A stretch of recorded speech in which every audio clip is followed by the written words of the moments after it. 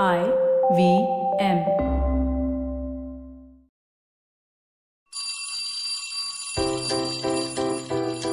Hello one, hello all. Welcome to the Diary of the Traveling Professor. And I'm Siddharth Deshmukh, your friendly neighborhood traveling professor himself. I had a very interesting panel that I was part of just a week back, or maybe even lesser than that. It was a panel to talk about how culture is being impacted by digital.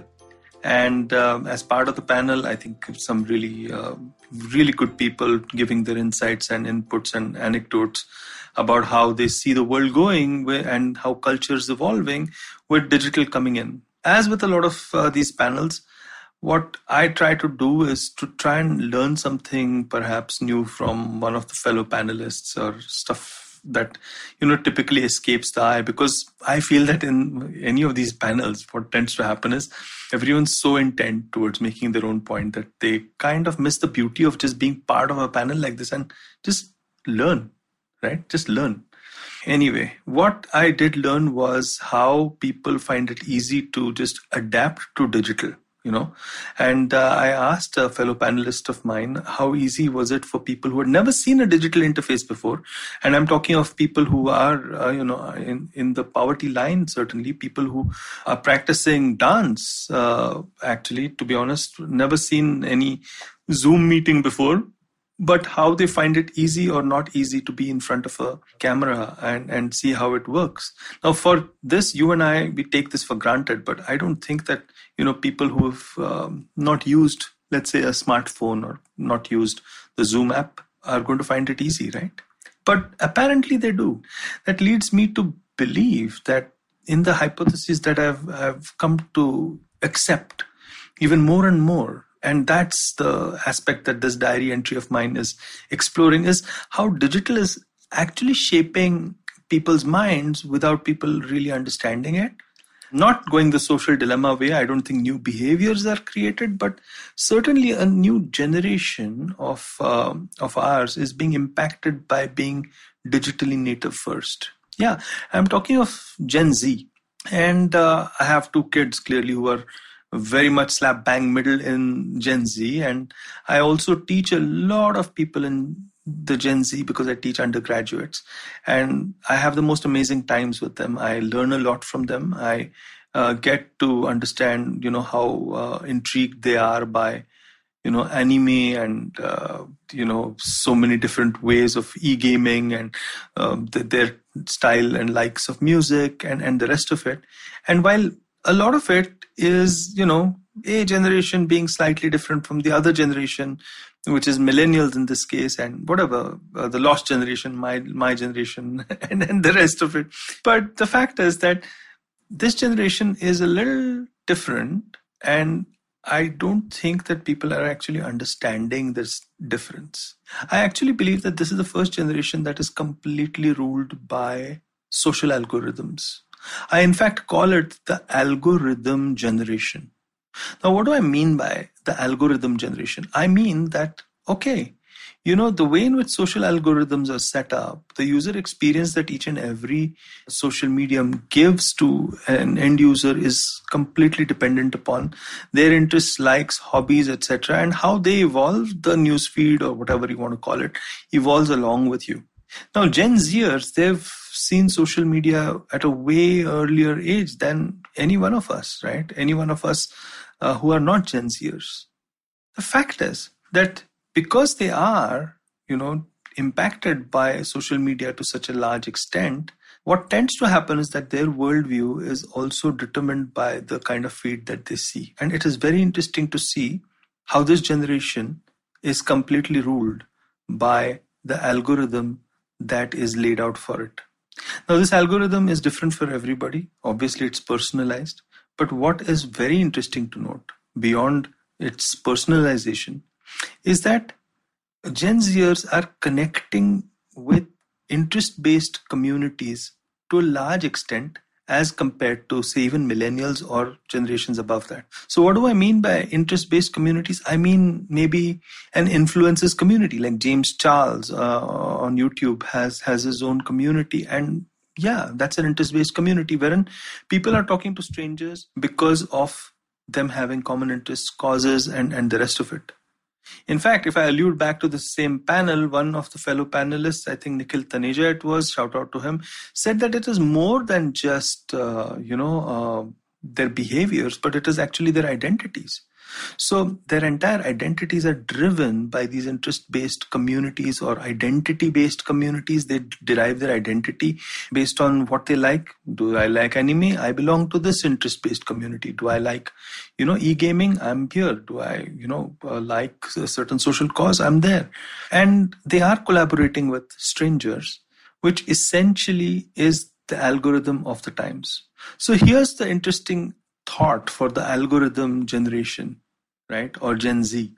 What is happening to these guys is that they are connecting more with strangers than with people they actually know in real life at times. Especially the pandemic has proven this, because schools have shut down, colleges have shut down, and people find a certain amount of loneliness within their own families is another thing that we are seeing. The fact is that Gen Zers are in a strange situation wherein they're forming these strange deep bonds with, interest-based, like-minded people, and they're connecting to strangers.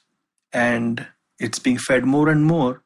And their virtual world, which is their identity, which is developed because of the social media algorithm, is creating blinders to such an extent that other worlds perhaps may not exist as much. Now, you might say, hey, this is a little alarmist. Of course, they have other inputs in life.